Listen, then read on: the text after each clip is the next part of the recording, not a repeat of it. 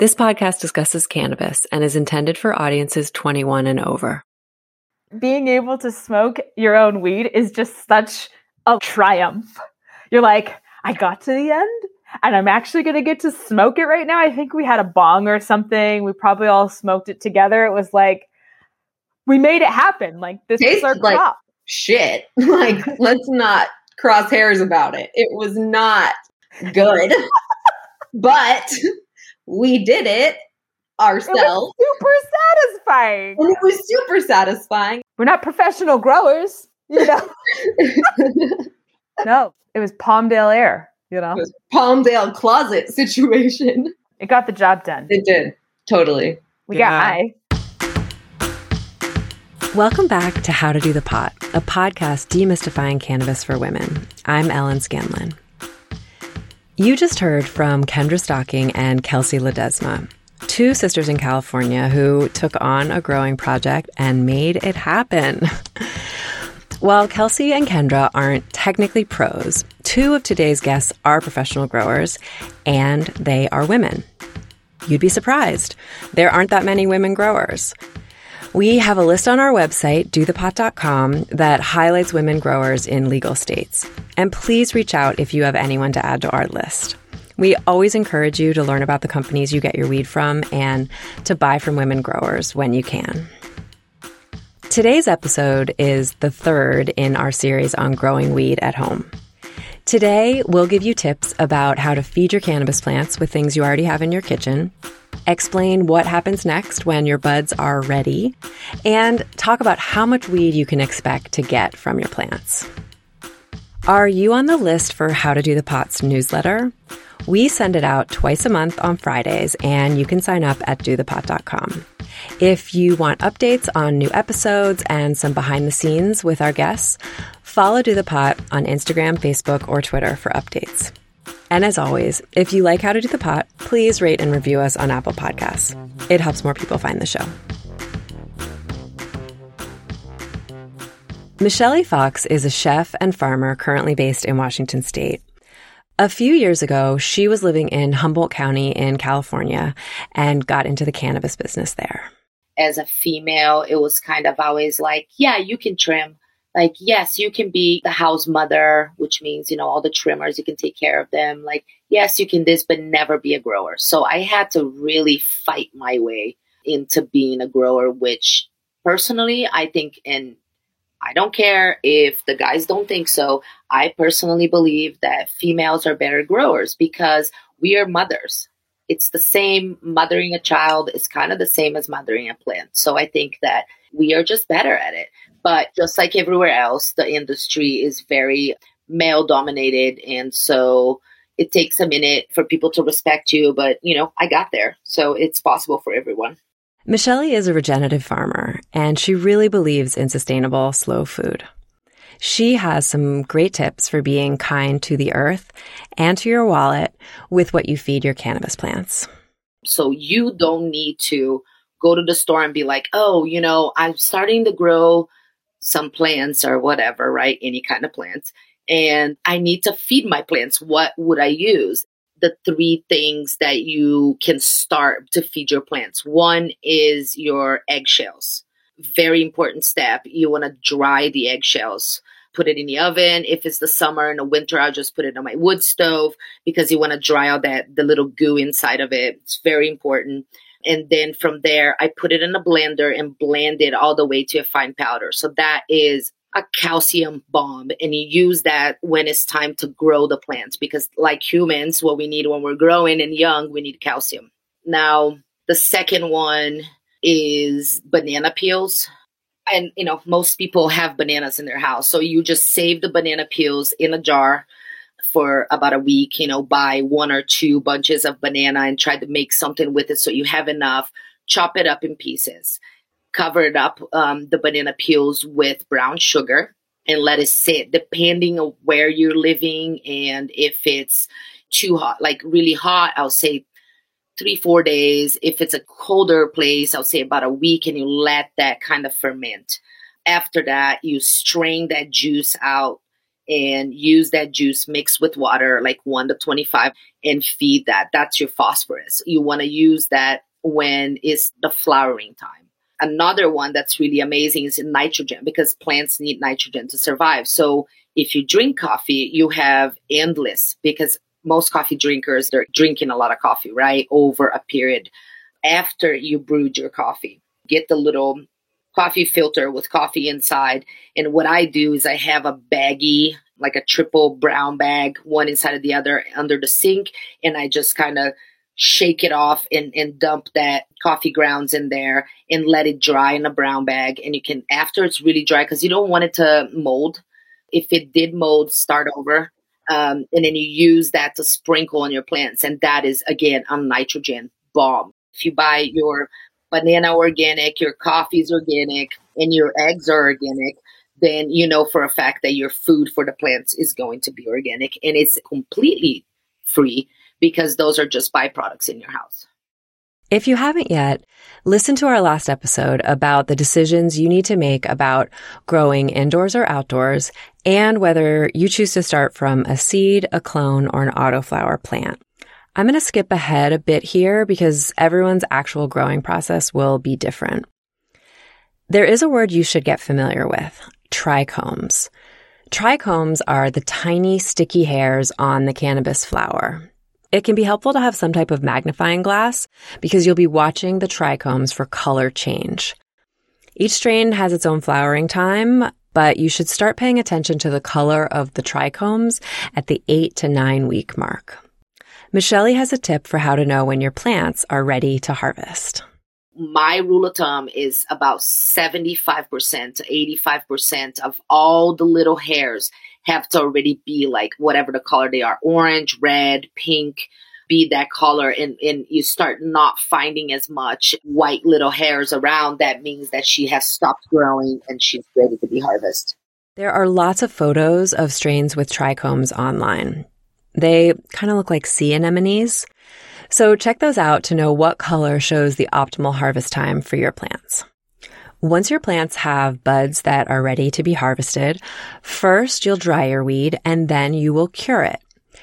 This is the time that mold can start to be an issue, so be sure the room where you're drying is clean and temperature controlled. I like to hand wash some of my clothes and I hang them to dry on a laundry drying rack. Think about that kind of setup for drying your weed. And Michelle shares her tips. What I like to do is, like, if you have one plant or two plants, I just get a hanger and I start chopping her from the top and make sure that that middle stalk, that doesn't go into the hanging process because there's so much water in there. It will take forever to dry. So I just cut, and there's a long string where all the buds are in it. You use the main stalk to kind of cut and make a little hook. So then you can hook that into your hanger and leave it in a dark place.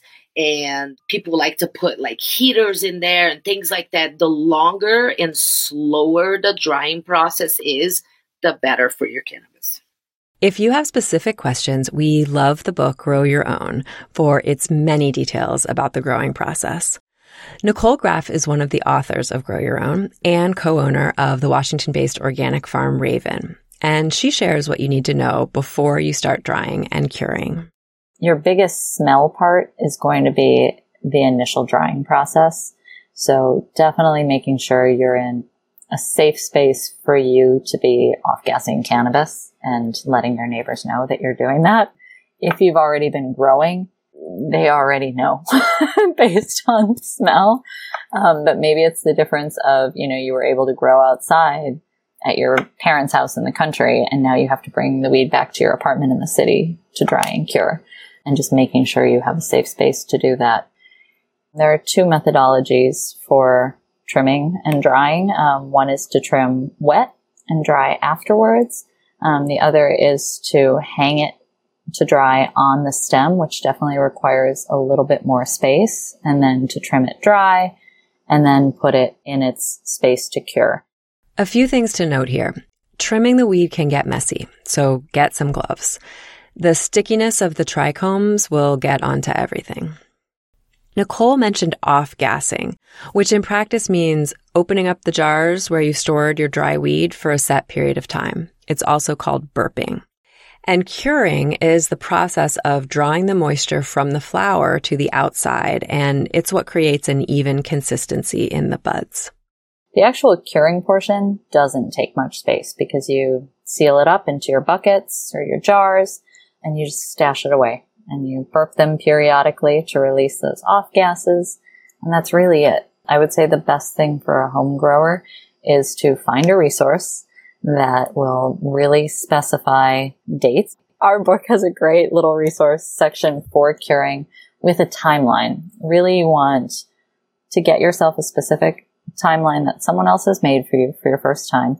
Print it out and put it in your little area. You can, depending on how type A you are, you could put that into your calendar. So you remind yourself every 3 days to be burping your buckets or whatever it is. It's also going to vary a little bit based on the humidity in your space, how long you need to be drying for in San Francisco versus in LA.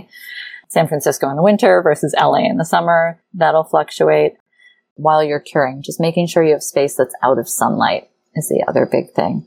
UV rays are pretty damaging to any sort of herbal or plant medicines that you're drying and curing, and cannabis is no different. It's just like any other plant medicine in that you'll actually start to degrade the chemical constituents by overexposure or any exposure to UV. Back to why we love to talk to women growers, Nicole shares her experience with the patience required for curing.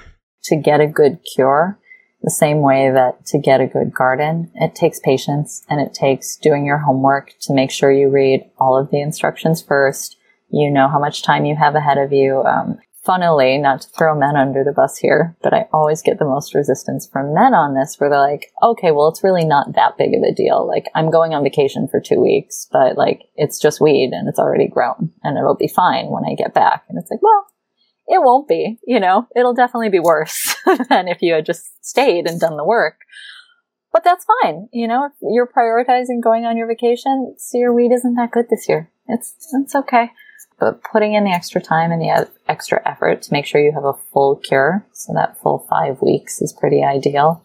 You can cheat it down to 4. You can also, if you let it get too dry, they've got really great humidity and moisture control packs now that you can add to your buckets. The same way we used to add like a little bit of citrus peel to our baggies back in the day to make sure our joints didn't get totally unsmokable.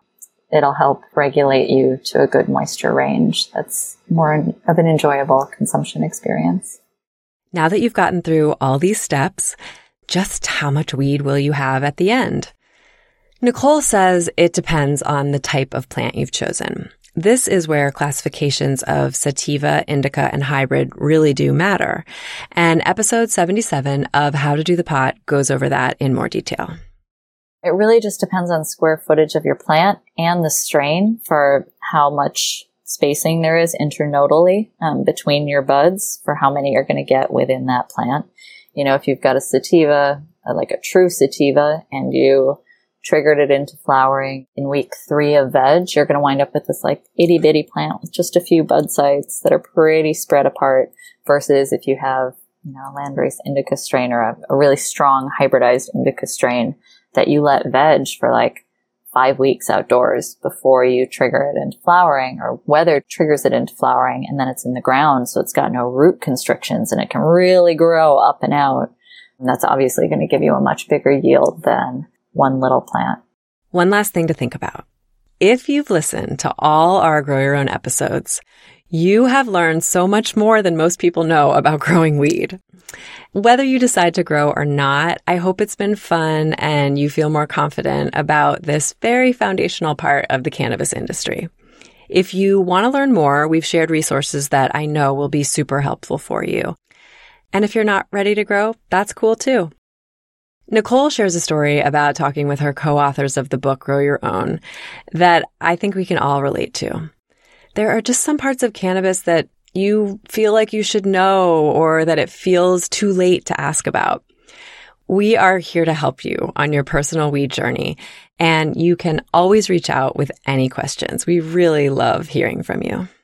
This is one of my favorite things about cannabis is it's such a beautifully humbling social experience. With cannabis, it's like all the walls fall down and you're able to be fallible. So we're sitting there and it's like, you know, what are the words you wish you would have known the definition of? And finally, Liz, I think, spoke up and she's like, I got a list of things I don't know about right now. She was like, can you guys just explain to me what these are? Because it's embarrassing. And I'm writing a weed book and I don't know what these mean. And we're like, sure. It's great. You know, everyone comes to the table. And for a long time, like, I didn't know the difference between hash and keef. And I was like, I should know the difference. You know, I think, are they kind of the same? No, not the same. No, you know, it's that whole thing where it's like, we're all figuring it out together. That's part of our main ethos in doing what we do, is just this demystifying and this equalizing of the industry in general, where there used to be so much gatekeeping. Thank you for listening to How to Do the Pot. For lots more information and past episodes, visit dothepot.com. And that's also where you can sign up for our newsletter, which comes out every other Friday.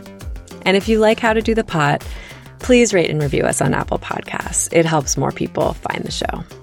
Thanks to Maddie Fair, our brand manager, and our producer, Nick Patry. I'm Ellen Scanlon, and we'll be back soon with more of How to Do the Pot.